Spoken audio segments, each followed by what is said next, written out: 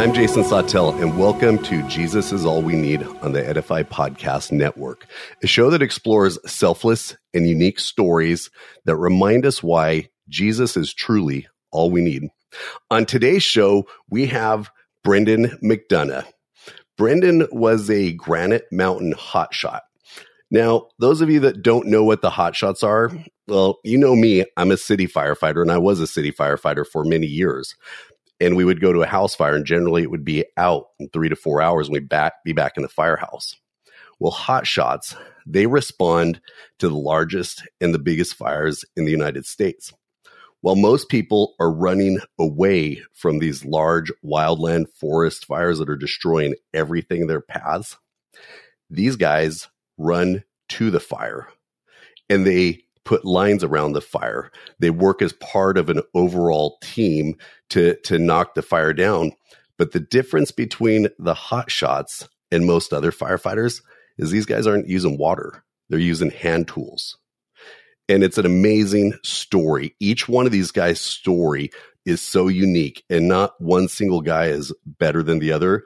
But Brendan's story actually has a lot of depth to it that others don't, because he was part of a 20-man crew, and he was the lone survivor of a horrible burnover, and 19 of his brothers perished on that fire. Brendan, welcome to the podcast, buddy. It's such a blessing to have you here. Thank you, brother. Appreciate it. Super excited. Yeah, man. So, I kind of hit what you guys did. And again, I'm coming from a city fireman's perspective and what we saw. If you wouldn't mind, just what's the day-to-day life for a hotshot crew? Yeah, day-to-day life for a hotshot crew is just physically always staying engaged, even when you're not on a fire. So if you're not on a fire, you're doing PT training, you're doing fire training, you're doing brush work, so you're staying active and really just pushing yourself to be the best. And when you're on a fire, you're working 16 hours straight. You're taking lunch on the side of a mountain, eating the MRE or a sack lunch that's been sitting in your pack heating up. And, you're digging line or cutting fuel with chainsaws for hours on end. And the beauty of it, though, really is the camaraderie that you have. And so you're digging line, or maybe you're setting a fire to combat the fire. And so people are always like, wait, you're putting out a fire with fire. And so we've got backfires that we do. We have, a lot of different tools that we can utilize. But like you said, 90% majority of what we're doing, we're not utilizing water, we're utilizing hand tools. These are hand tools any common citizen can buy, and we're digging and cutting for miles on end to try and stop this fire, to protect properties, preserve the forest, and most importantly, help save lives. Right. And it's a mentally, physically draining job, but there's so many rewards to it as well. And you're gone for sometimes two weeks at a time, working those 16-hour shifts. And there's been times when I've worked, 32 hours straight, and it's a daunting job, but it's a highly rewarding job personally, and something that, was one of the biggest accomplishments of my life and my youth. Right. And that's what's so amazing. And speaking of your youth, if you wouldn't mind, let's talk about your childhood, because you didn't have the quote normal life that you would figure a firefighter would have grown up in, a child that grew up to be a firefighter would have lived in, or a teenager. And why you and I bond so well is because I kind of come from the same rough background, the same feeling hopeless as a child and having a lot of struggles. So with that being said, what was your childhood and teen years like before you became a hotshot? Yeah, so I grew up in Southern California. My mom was a single mom. My dad was gone by the time I was 2, and was out of my life and in and out of jail and prison, trying to figure out what he was doing. And so I bounced back a lot between my grandparents and my mom. And so we moved, probably every 6 months to a year. When the lease was up, we were gone. Mm-hmm. And so just that instability was really difficult for me to come to understand, and to find a way to get through it. And just being in Southern California during that time frame, this is like early 2000s, skating super popular, weeds everywhere, Right. and so was just exposed to that at a really young age. At about 12, 13, I was exposed to alcohol and marijuana, and the things I couldn't fill in those voids of not having a dad, instability, I found within drugs and alcohol. And so that just continued to perpetuate through high school. But I had this like double standard life. I was a really, some would say weird kid, Right. and it was definitely lost. So I'd be, going to school, never ditched, was always trying to be respectful to teachers and always had that kind of common respect. But on the flip end, I'm drinking, smoking pot, partying in the weekends, partying in the evenings. Didn't really matter to me, but on come Saturday, I'd be out volunteering, Right. feeding homeless. I'd be out digging holes for a veteran's home so you can have trees, a shade tree to sit under. So it was like this really double standard life, and just confused of like, do I want to go down this path of drugs, alcohol, or do I want to be, this person that's a firefighter or work within a church or something, or give back? And that continued on all through high school, and the drugs got worse, just one led to another. And, by the time I was out of high school, I had pretty much tried every drug out there, Hmm. opiates, meth, speed, Molly, just a lot of different drugs that I used to, fulfill things in life that I thought couldn't be fulfilled other ways. Wow. And when I say wow, I'm saying it not from the standpoint of I'm looking at your life like, wow, he had such a struggles. It's wow because there's so much of a parallel between your life and my life. And one thing Mm-hmm. I kind of see in common is what you're explaining is I'm not saying that your mom wasn't full of love or your dad was full of love. I'll never put the judgment there because I'll never say that my Yeah. dad wasn't full of love. But when you don't get that love in the home that a child is craving and wanting, you're going to go chase it outside the home, right?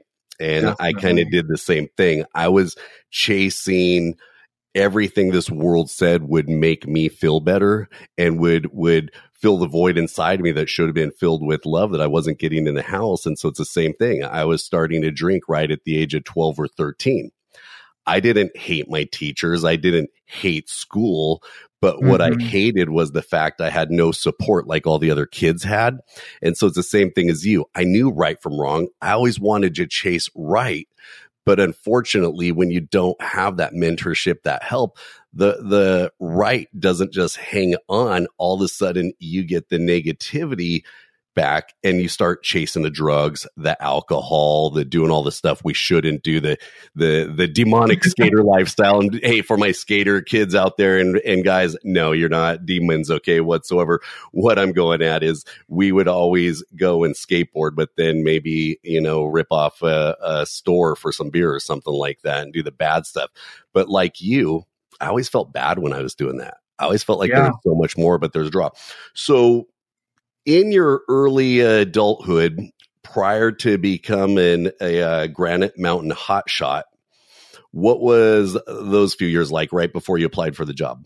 A few years before I applied for the job was pretty pretty intense. I was in college, so I went off to college and went through the fire academy, passed, not an issue, had an amazing time. And really during that academy, I learned two things. I learned that I and my brain learned by being hands on.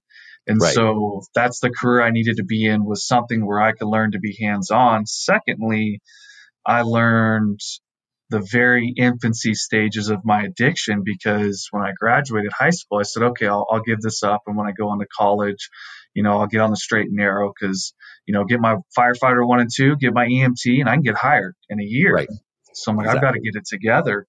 And when I went to college, it was a local community college, but I wanted to live that college life that you hear about, the world tells you about, right?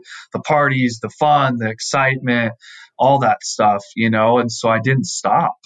And when I enrolled into my second semester of college, I was going into my EMT, and there's some hands on stuff, but I didn't know how to take notes. I hear I you. didn't know how to study for a test. What I tested for are the things that I remembered from reading it the first time. It didn't matter if I read it 10 times, it just wasn't sticking. And so having that ADHD and that addict mindset, I really wasn't committed to it. So it wasn't, but 2 months in, I flunked out. Right. For your EMT class, it's like, hey, if you fail a test, if you get below a B, you get one chance to retake it. And if you flunk that retake, then you're out. And I did worse on the second test because I was so nervous.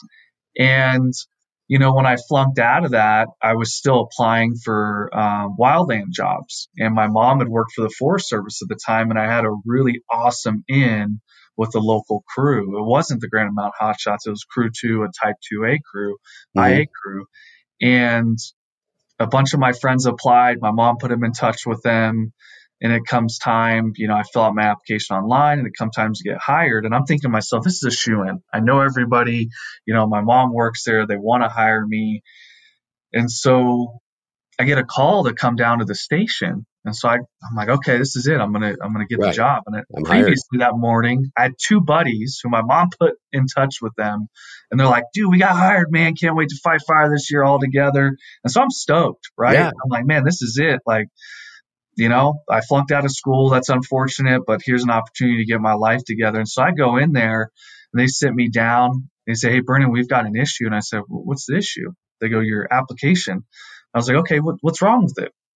He said, instead of clicking one thing, you clicked another. Instead of semesters in school or years in school, you click semesters. And I'm like, well, let's just fix it. Yeah.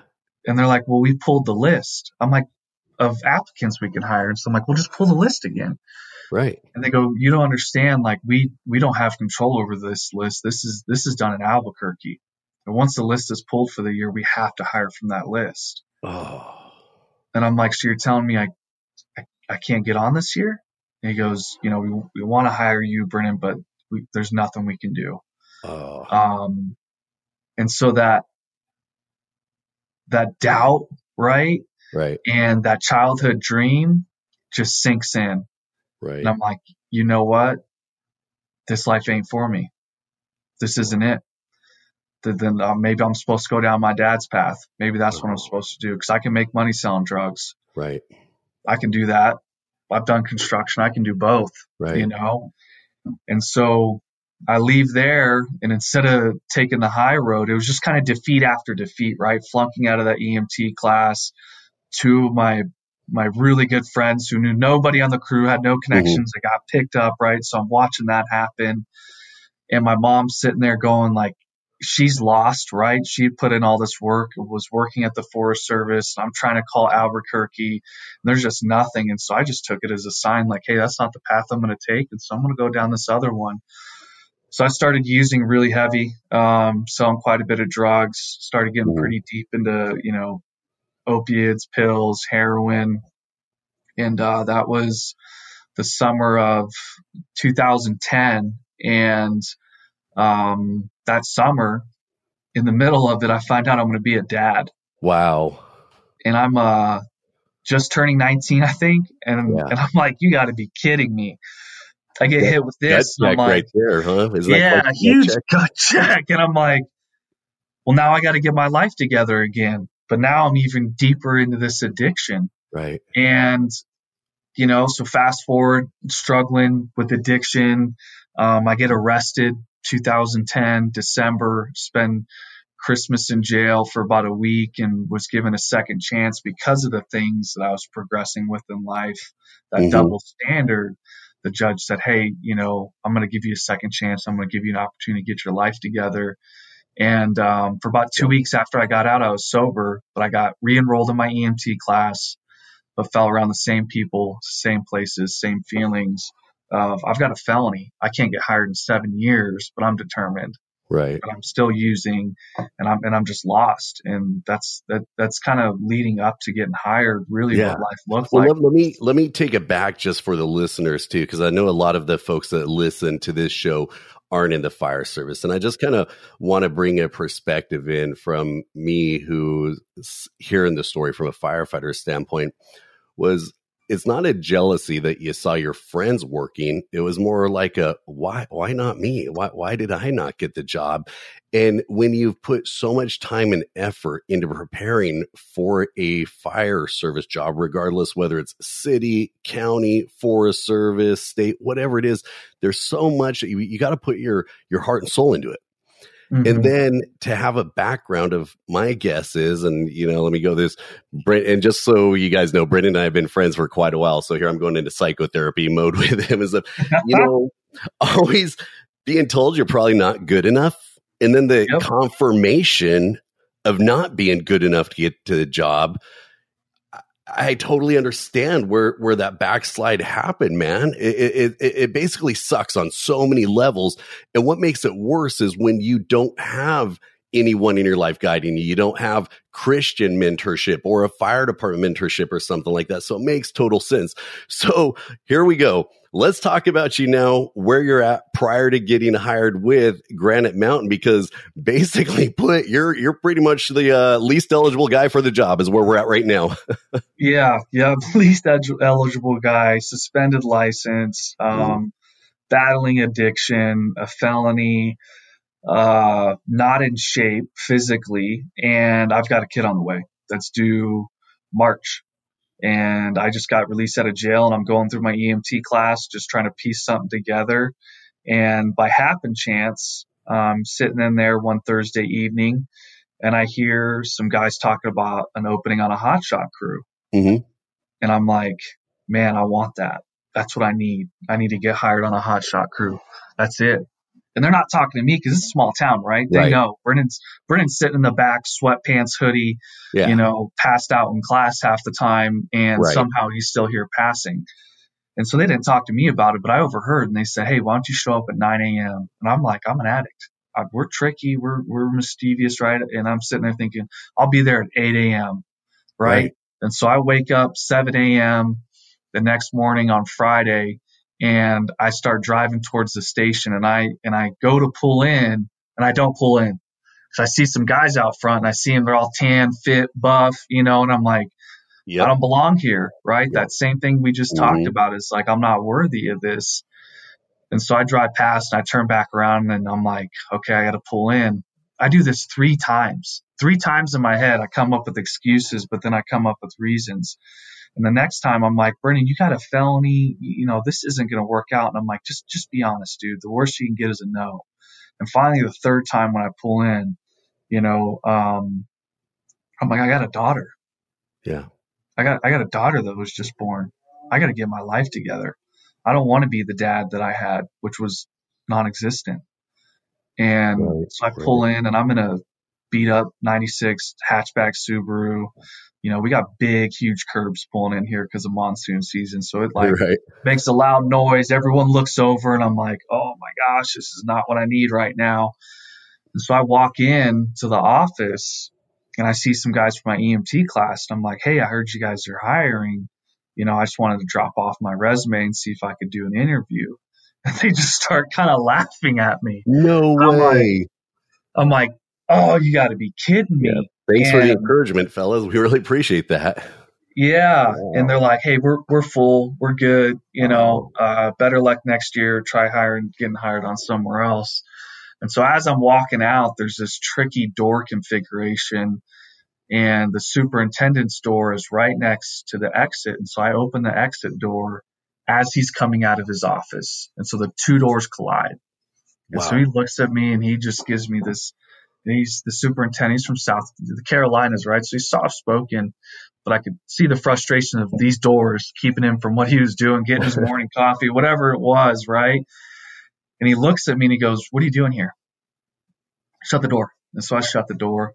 I said, hey, I just, wanted to drop off my application and see, if there's any chance of getting hired. I heard you're all full. If I could leave this with you, that'd be great. And so he says, give me that. So he starts looking at it, and he goes, hey, we got 1 open slot. Why don't you come do an interview with us?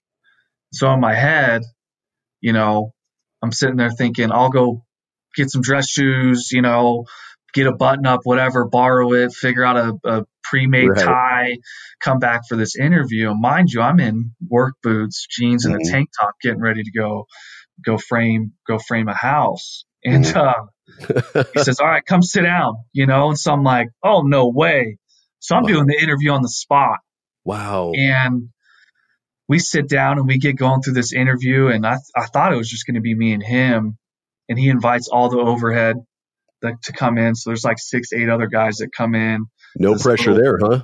Yeah, no pressure. 200 square foot, 200 square foot office. And I'm thinking to myself, position yourself to where you're not sitting next to somebody. So I sit in the love seat, right? This is something you might sit in with your wife, but you kind of want your space in, right? And so these two big dudes sit right next to me. One's 220-pound Marine, and another one used to play D1 college, and they sit and just squeeze me in this little love seat. And the grill session begins. And I'm a good talker, and I've always been able to talk my way out of things and talk my way into things. And so we're going through these questions, and I'm answering the best I can. But the facts are the facts, right? And the facts are that I may not piss clean for a UA for this job. And the fact is I got a felony and I've got a suspended license. And you're telling them this, right? So we get to those questions and, hey, what's your license look like? And I'm like, hey, it's suspended, but it's good to go. Paid the ticket, it's just, but I've got that knock on my license. And then someone chimes in. They're like, yeah, we probably wouldn't let you drive anyways. Point well proven, and so we get into the record piece. And so I'm describing this to them, and I'm telling them, hey, once I complete probation, do my community service, no more felony, it's all good to go. And the question gets asked about drugs. Hey, it wasn't do you, but it was, when's the last time you used? And so I'm sitting there thinking, I got to answer quick. And so I tell them, hey, I've struggled. And I'm at a point in time in my life where I'm trying to make changes, and I want to be a father to my daughter. And that's the most important thing to me right now. This has been a dream of mine since I was a child. And, I'd really appreciate this opportunity. I didn't tell them when the last time I used. I didn't lie. Yeah. I just told a white lie. I just didn't tell them the complete truth. And they're sitting there. Everyone's kind of shaking their head. I look at the superintendent, and he says, hey, here's the deal. If you can keep up, you got a job. I don't even know if HR is going to be able to hire you, but if you quit, you're done. If you do get hired, you quit, you're done. Wow. I'm like, all right, thank you so much. I appreciate it. So he calls up HR and starts going through it. And the lady's mad. She's like, man, we got 50 other applicants, right? Everyone's applying for fire departments, hotshot crews. Everyone's applying. There's a long laundry list of applications. And so they get off, and he tells me, hey, go down to HR, get this paperwork figured out, and start Monday. Man, that was one of the most amazing feelings I had in my life, right? That denial that you're not worth it. And here's this opportunity, but within a split second of not even getting in my car, I'm like, I'm 140 pounds. I haven't ran, hiked. I'm not in shape. I don't even know if I'm going to pass a drug screen test. And all those things start going through my mind. And I call my mom and I tell her, and at the time I'm living out of my car, living on people's couches, trying to be present, trying to be a father, but not even close to what it means today. And she just says, that's great. We'll see how long that works for you. Oh. And it's that instant hit, right? And so I show up Monday for our first PT, and I made it through the pack test, but I'm wrecked. And I am just completely beaten. And I drank so much water to give a false negative for that UA to make sure that nothing came in between. But I showed up.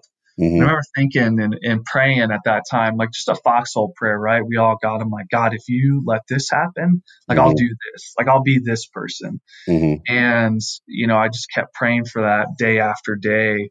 And just kept taking a physical beating, and just kept showing up. And there was a moment when I knew I wasn't going to quit, and it was on our first run, and I'm dead last. And I'm snot coming out of my nose. I'm on the verge of tears, right? And the superintendent, he stayed back, but he caught me on this run and he's running with me. And, I'm thinking, man, it's going to be a powerful moment. Either I'm getting fired or this is going to be the dad I need, the motivation that I need within. And he just looks over at me and he just says really quietly, he says, Brennan, you quit today. You're going to quit the rest of your life on your daughter. And that hit me. That hit me deep. And that's what I needed. And from that day forward, I said, I'm not quitting. I'm not quitting. You're going to have to drag me out of here. Wow. Well, let me backtrack this a little. So for those of you listening in, the superintendent is basically the boss. He's the head guy. He's the guy that runs the show for the Hotshot crew. Now, I'm looking in the story right now, and what I see is a man who saw something in you that I believe a lot of people up until this point hadn't seen. Am I right in that assessment there? Wholeheartedly. And I felt that initially, and I didn't want to let him down. He had said, just trust me to that HR lady. I didn't deserve trust. Wow. 2 weeks later, if I'd have seen something hanging out of if you had an ice chest in your Jeep and that top was off, I was taking that ice chest. Right. Yeah. But overnight, this transformation happened in my life. Right. So what I want to do now is just kind of transition. So you become a hotshot. These guys who now treated you like garbage initially become your brothers, right?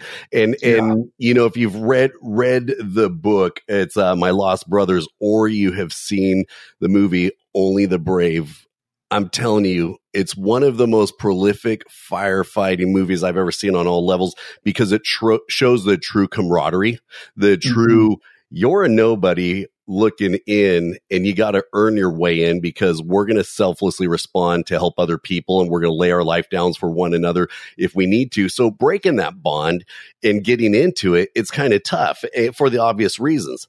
So now you're there, you're fighting fire with the guys. They're your family, correct? Yeah, wholeheartedly. I mean, I'm a dad now. I'm present. I'm present for my daughter's life. I'm learning things even outside of the fire community that I didn't know about. Home loans, balancing a checkbook, paying bills on time, all those responsible pieces of life, filing taxes. I always used to just drop it off. I didn't know what tax bracket to claim. I didn't know any of that, but I had these men that were not only helping me become a great firefighter, but a great father and a great human being in general. Right. So many of them being Christian, starting to drop those little gems and those little beautiful pieces in my life that would lead to something, truly amazing.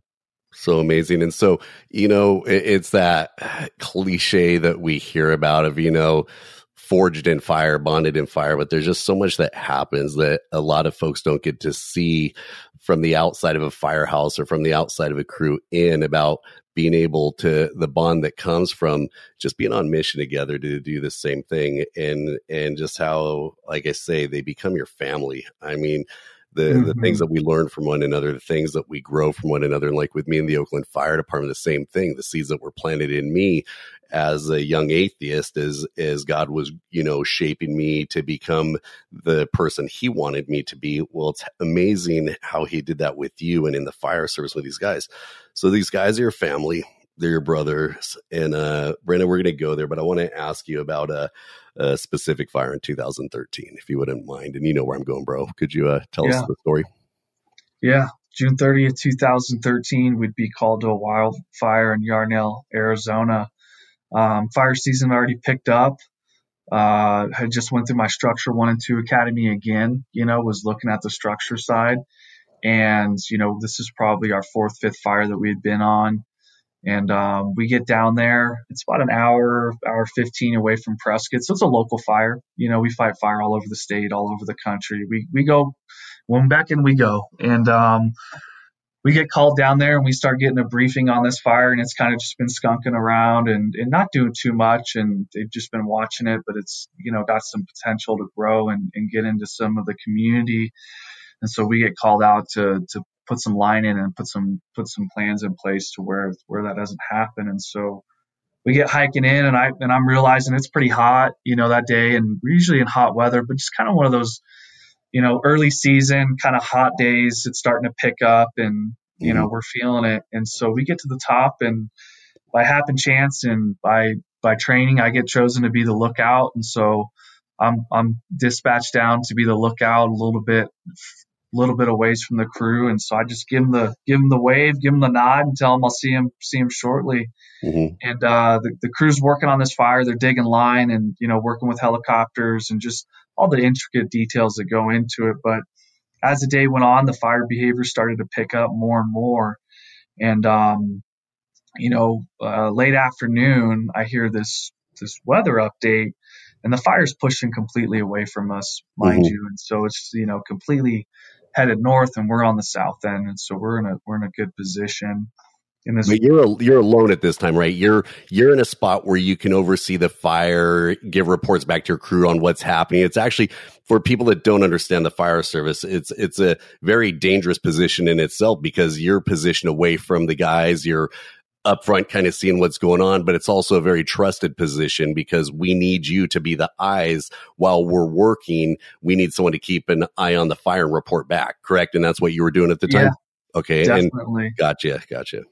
So I'm taking weather on the hour, listening to the radio, relaying back information, and we get this weather update that there's a storm cell coming in, and in Arizona monsoon season, it could be heavy wet, it could be just lightning, it could be thunder, it could be super winds. It's kind of a gauntlet of the different aspects that storm cell can bring in, but it's supposed to turn this fire completely around and bring winds of up to 50 to 60 miles an hour. And so that's intense winds on a fire. And Right. we've got a time frame that's going to hit.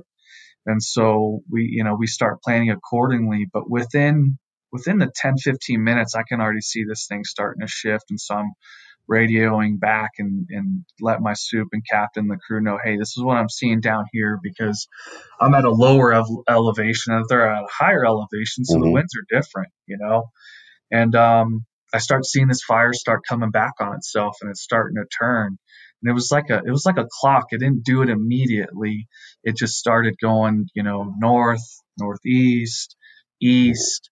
And within that 15 to 20 minute window, my access to get out is starting to become cut off. And so I start heading out. My captain calls down. He says, hey, Donut, it's time for you to get out of there. Go ahead and grab the vehicles and get connected and get moving. And so earlier that day, we had met with the superintendent. And so I'm about ready to hit the dirt road to get out. And he comes screaming down on a UTV. And he's like, hey, man, get in. We got to go get your vehicles. We got to go. And so we jump in, grab the vehicles, let my crew know what's going on. And they're still ways off from this fire, and they're still, got some good distance between them. And so we get back into town, and I'm with this other Hotshot crew now. Right. And so we get plugged into the north end, and they say, hey, we need you guys to go cut line, put fire on the ground, and try and cut this thing off, because it's starting to turn around. It's starting to come towards the community. And not within 5 minutes of getting there, we're pulled out. This fire's turned around, and we're getting embers dropping down. And so we pull out, and this thing's moving full steam ahead. Right. And that time frame window for that weather event was about an hour. And, it had done something even crazier that within 20 minutes. So we're sitting there watching this fire, and we're starting to lose homes now. So everyone's evacuated. We're starting to lose homes, getting a little chaotic, and the crew is moving towards the town. Okay. They're getting out of the way of the fire. They'd been asked to get, if they could make it back to town, right, to re-engage from the city. And halfway through, well, even more than halfway through, we get a call over the radio, and it's my superintendent. He's saying they're getting ready to deploy their fire shelters. Oh no! And I'm sitting there thinking, what's going on? Like, we had time. Like, this weather event wasn't supposed to hit for another half hour on the complete north end of town, and now it's completely coming through, and it's ripping homes. Homes are going up. It's not just 5, it's 10, And 15, Brendan, 20. I want to just kind of also, for the listeners, let them understand that when you're talking fire and you see it on TV and you see it in shows or maybe off from a distance, what you see and what you experience firsthand, the heat is so insane. The heat that comes off of it, it's like a freight train hitting you. And all you want to do is run and get away from it at times. And you can't, because you cannot outrun a wind driven fire. There's just no possible way.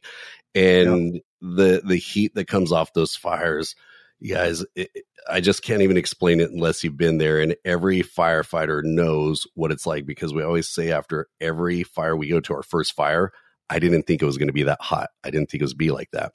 So that's what Brendan is mentioning here. When it's coming out of the brush, burning homes, making runs, making pushes, it's basically like a tidal wave of pure flame that you cannot stop no matter what. I mean, is that a good assessment basically of what you guys were seeing?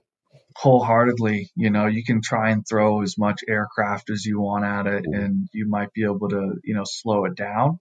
But to completely stop this thing when it's on a full run, right?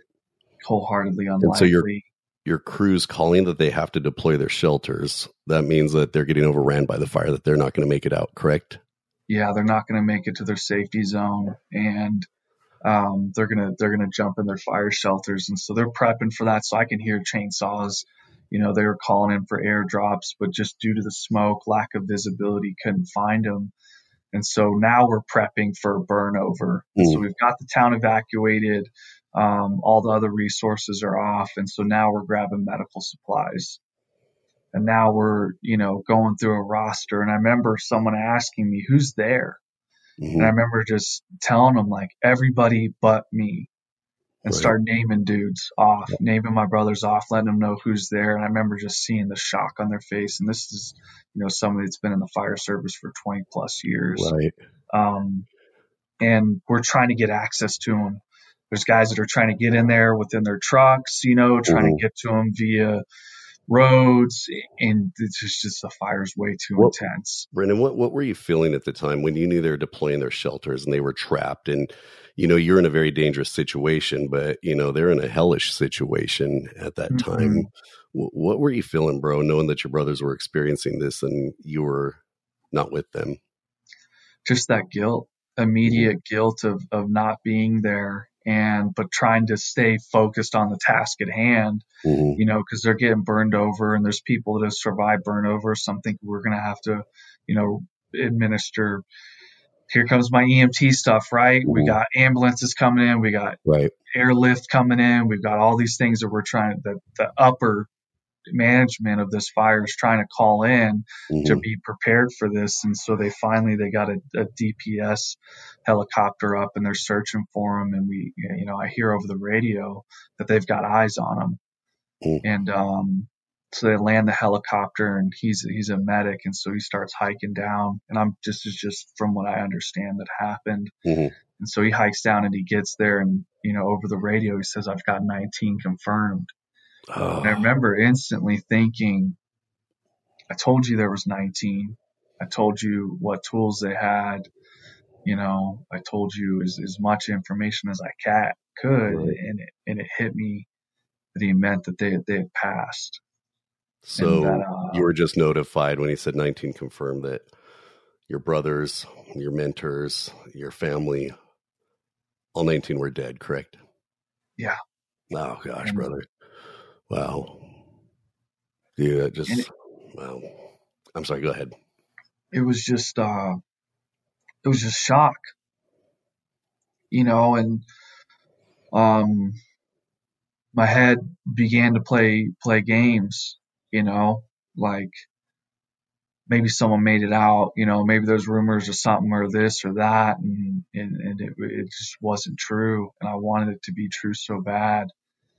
And I'd never felt so alone in my life. Oh, man. So not worthy of being there. I just wished I could just turn back time. Right. And it could have just been me. If I'd have just been cut off on the road and had it deployed, they wouldn't have gone through that. Or if so-and-so could have made it, or so-and-so could have made it, just all those things running through my head. And it was torture. Oh, man. I couldn't imagine, man. I mean, just, knowing the family that we have. And, I was sitting in an Oakland firehouse when we heard the story, and my heart just literally dropped. And all I could think about, honestly, was the lone survivor, because, I knew where everyone else was, but that's the connection that I started having when we reached out and you and I connected. I was like, how is this guy feeling? Because I know of the past I had and the struggles of never feeling worthy, and then carrying that over to being, I'm the only survivor, man. It, it just shook me to my core thinking about you, brother. And I'm not taking anything away from your brothers and the families that had losses, and the kids that don't have dads, and the parents that don't have their sons anymore, but obviously through my faith, I know where they are right now, that I'm going to be able to hang out with them in heaven one day and stuff. Mm-hmm. But what crushed my soul was knowing that you were going to have to go through the struggles moving forward out of that. And you're going to have to, figure a way to keep pushing forward, man. And the days, months, years, whatever you want after the fire, bro, what happened with you, and how did you start, coming to grips with this tragedy? I didn't come to grips with it for many years. I turned to alcohol. Mm-hmm. PTSD just encroached my life and took over, and it was living hell, whether I was awake or asleep. There was Mm-hmm. nowhere I could run, and the only place I felt like I could go to was the bottom of a bottle of whiskey Right. or suicide. And Mm-hmm. I spent, better part of 3-4 years struggling, trying to figure out and answer the questions that, I had in my head, and dealing with that survivor's guilt and dealing with that shame, Mm-hmm. compounded by continuing to make poor decisions. So not only am I sitting there going like, why did I survive? But I'm also making poor decisions and drinking and just not living the life that I had lived previously, being productive. But I did my best to keep it as internal within my own walls as possible, because here's this hero status, right? Here's Right. this Right. notoriety, here's this fame, and it's like everywhere I go, there I am, and interviews and Mm-hmm. fundraisers, and books and movies, and it's like I can't escape. I Yeah. can't escape it. I stopped going out to eat, stopped doing grocery shopping, stopped, many things, just because I just didn't want to be seen, because people would come up and out of respect and kindness, they would just, I'm so sorry for your loss. And they'd get emotional, and I'm Right. getting triggered. And it's like the fire season didn't stop that year either, and neither has it since then, and Mm-hmm. we've had tragedies since then. And it's like Mm-hmm. every reminder, just every corner was Right. something, And that's why I can't. And for people looking from the outside into now the hearts and minds and souls of firefighters, this is one of the things that I've always tried to say, be careful with, because we're so quick to put our men and women in the fire service up as hero status, which is totally correct. I'm okay with it. But yeah, when you're up there accepting the award, you're up there accepting all this, you don't feel like a hero. And now you feel like you have a status that's been put upon you. And meanwhile, like, didn't go through anything like you, but when they gave me an award for a certain fire I was on, as I was getting that award, what I wanted in return was someone to ask me if I was okay and provide me with the help that I needed for all the struggles I was going through, for all the compounding PTSD of being a fireman for 22 years, yeah, And to hear your story there, it reminds me, the way I try to explain it, and you can either say yay or nay on this, is it feels like you're in a fishbowl, even though you're in the world, and you can hear and see everything, but it's the feeling is just different. You know what I mean? Does that make sense, that you're looking out through a fishbowl that is like blah, blah, blah is what you're hearing and feeling, but everyone else sees you as Brendan, the national hero, right? yeah. It's like And the it's a Charlie struggle. Brown conversation of wah wah wah wah Right. wah. And Right. it's just the clarity isn't there. And then, like you said, those expectations, right? So you start hearing people say, "Man, God's got a plan for you, something great, something special." I'm sitting there going, shaking my head. This isn't it. So I want to Mm-hmm. blow my brains out. I hope I don't Right. wake up the next Right. morning like this. This isn't special to me. This isn't, something that I enjoy going through. This is not anything nobody wants to be famous for. Like, that's not the race anybody wants to win, is surviving and losing, loved ones like that. And so it was just so much pressure to perform, almost Mm-hmm. to Yeah. try and be that hero and to try and do great things. And it just buckled me. It folded me completely in half. And many people close to me would tell me, Brennan, you're just a shell of yourself, dude. Right. Like, we don't know who you are today. And it wasn't being rude. It wasn't being hurtful. Right. It was the flat out truth, Right. and I couldn't see through it. I Mm-hmm. couldn't see through it, and I didn't want to. And that's why, as Christians, looking back on things that we've all experienced and gone through, like when I was at my lowest, I was, 10 seconds out from taking my own life when someone stepped in and helped me. But if that person would have stepped in and the only thing they left me with was, God has so much more for you. I don't want to sound blasphemous, but that could be the lamest statement on the face of the earth if we don't back it up. And there's a time to say that. Like when you and I first met, I never approached you with, hey, Brendan, God has so much more for you, even though I know he does. But as a human being, we got to approach each other and go, how are you? How are you? Oh my gosh. And be open to listen and learn from the person, make connections, and then start explaining to them what it is that you think God wants for them. Because none of us are God. We shouldn't just go to scripture and read what he wants for us. We can have the Holy Spirit guide us and stuff. But in these situations, like you're explaining, it can be detrimental to run up to a guy and say, Brendan, I'm so glad you're alive. God wants so much more for you, because we're acting like you're 10 years post-incident. You know what I mean? Yeah. When it's like, no, you're just months post-incident, and you're just trying to figure out how to tie your shoe again and walk out and go get a burger and eat again, And so I totally see that, man. So with that part of it, dude, thank you for sharing your heart with us, man. That's so huge. But what I want to kind of talk about from that now is, obviously, you've worked your way from that.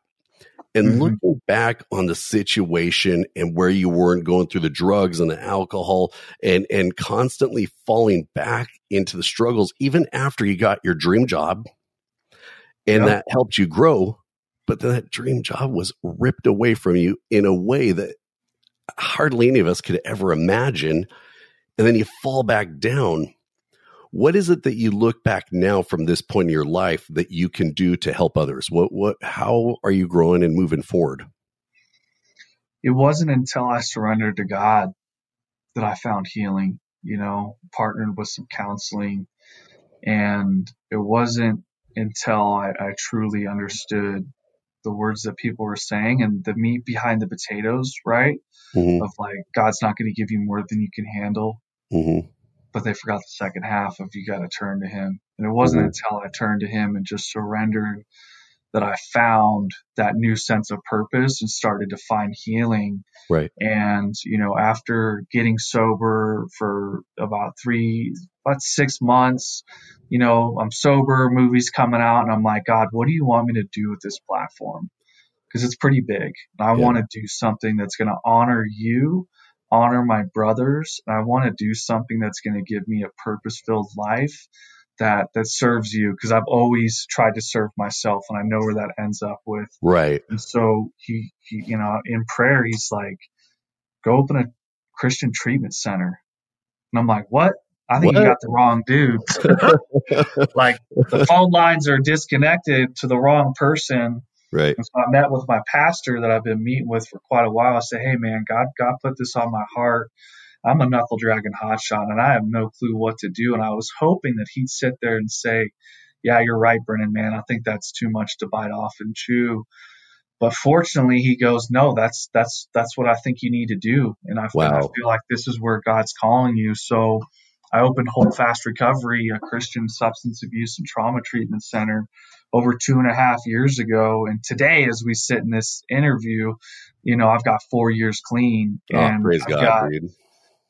Amen, right? And I've got a journey of walking with Jesus that's the proof in the pudding. Yes. That relationship with him is what's gotten me here today. And that's what I'm here to share with others. And that's why, I get to live out my dream and Right. telling people you don't have to walk down the path I walk down. Right. You don't have to feel alone. You don't have to feel hopeless. You don't have to feel like God's left you in a ditch, because it's far from true. Mm-hmm. And I kept turning away from that. And once I realized how dumb I was, right, and Mm-hmm. how much pain and how much trauma was surrounding that, it allowed me to push forward and do what I believe to be true, that this is something great. Right. Because not only do I get to walk with people through their addiction and trauma, but most importantly, I get to help them foster a relationship with Christ and Yeah. just be a catalyst, just be a vessel. It's not me doing it. It's just me being a part of. Right. And that's the dream, right? As a You're Christian. you're following Christ, and he's leading you through this, because what is he? He didn't say, I'm going to make you fish. I'm going to make you fishermen. He said, follow me and I will make you fishers of men. Obviously, we're talking about leading people to the Lord, but there's so much more to that when we follow Christ, he's going to lead us where he wants us to go. And one thing I want to throw out there with you is that's why I'm so into people telling their stories, because let's talk about it. If you and I were to run across a guy who went and got his master's degree and got his PhD, then went back and went to seminary and then became a pastor of a church and came from a childhood where, his family grew up in the church and all that, I think that's an amazing thing. And that's the route he went. And that's the route that God put him on. It's so great. But his stories a lot of time aren't going to catch guys like you and I. Because you and I God put us on a different path. Like if I was to look at a pastor and say, hey, pastor, you need to spend 22 years on an Oakland fire engine or working, at Cal Fire like I used to do. And then you have to go to shootings and you have to go to fires and you almost have to lose your life to be a pastor. That would be the stupidest statement I could ever make. Vice versa. If someone else comes in and says, you need to go through this, and this, and go to seminary and do all this before you can start helping people in a pastoral way. Well, I look at it in reverse. That's just as stupid, because God lets us all experience things. What you experienced touches people. When you meet someone who is trapped in the bottom of that bottle or taking the opiates and struggling, well, when you can use your story to point them to the help they need, because I'm a true believer, none of us can fix anyone, okay? We need to be able to reach out and decide it's the time, and time alone doesn't fix anything. Time with Jesus will fix all things. That's something I love to preach to people. But when you take your story, such as yours, of tragedy, dude, we could have 10 more shows just talking about, you and your superintendent, you and your guys, and actually, I know you protect their names and everything here, even though you can find them in the movie and stuff. We could talk about each one of those guys and draw even more stories out of it to bless people. But the beauty of this is you went through something that no one should have gone through. You had a childhood that no one should have had, and look where you are. And for people listening, this is why I tell you, you know what? Keep pushing forward, but it's okay also to fall back in the arms of God and rest in him and use his strength, because we get worn out, bro, right? We get so worn out. But the greatest thing about pushing forward is not only helping yourself, like you said, we always want to make sure we're trying to help ourselves and be where God wants to be, but being able to help others, dude. And that's what your story is doing, bro. And that's why I so appreciate you just as a friend, as a brother in Christ. I know we both mentor each other on things and stuff. I just appreciate you on so many levels, dude. Thank you, brother. I appreciate it. The feelings are mutual, and it's just it's an amazing impact to be able to share this, and it does my heart so well, knowing that it makes a difference for somebody. And that's what I want. I want someone to know that there's people that are out there that care, that love about them and want to walk through their struggles with them. And most importantly, Jesus wants to be there, right? And embrace them. And like you said, fall back into them. There's a difference between failing and failure, right? Failing is getting back up and getting brushed off. And a lot of times that's been God picking me up, going, hey, pat on the butt, keep going, kid. You Right. got this, you're a Yeah. child of God. Do not forget. Yeah. And that's the beauty of what we get to do today is Yeah. just sharing that message. Yeah. It's so good, man. And so let's tell everyone again where your heart is right now, because you mentioned it a couple of times about your recovery center and what you're doing. Let's hit that, buddy. Where is it? What is it? And what are you doing? So Hold Fast Recovery is located in Prescott, Arizona. We serve men that are suffering with addiction and trauma from all over the country.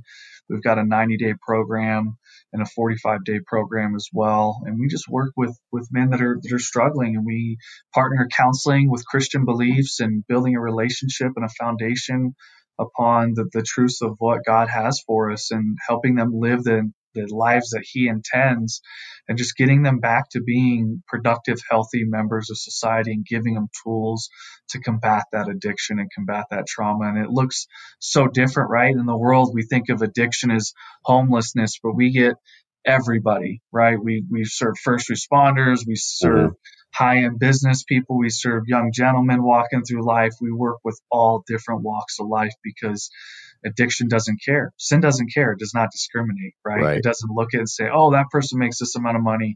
That doesn't matter, or they've got a family, or they go to church every Sunday, or they got this. It does not discriminate. And so we want to not only bring awareness to that stigma, but also help people have that transformation that only Jesus can provide. That is so good, man. So if someone is listening right now and they wanted to get more information on your treatment center because maybe they're struggling, or someone they know or a family member struggling, where could they get that? Is there a website? Yeah, the website is www.holdfastrecovery.com. You can call us at 1-800-351-6858. We're also on social media. I know a lot of people reach out to me personally as well, but those are the best resources to get help. There's a lot of hotlines out there to gain services, and so I just want to encourage people, if you're struggling, reach out, ask somebody, and find that path to help, because most importantly, you deserve it. Great. And then your book's name?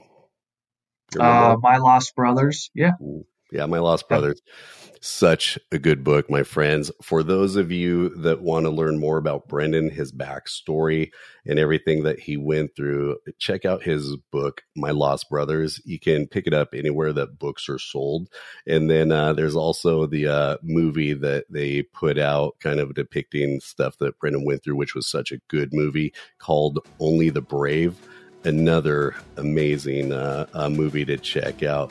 But anyways, Brendan, dude, it was such a blessing to have you on today. And I know for a fact we're going to be having some more conversations. No doubt. I appreciate it, brother. Thank you so much. All right, man. Love you, dude. Love you too. Thanks for listening to Jesus is All We Need. Tune in next week for another powerful story that will deeply inspire, challenge, and grow your faith.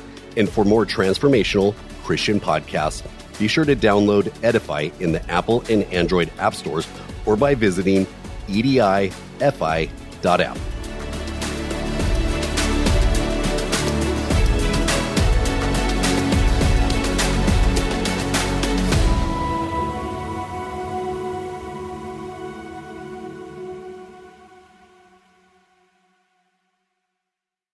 Hey there, it's Nicole Eunice, host of the How to Study the Bible podcast, where every single week we join together to encounter God through His Word.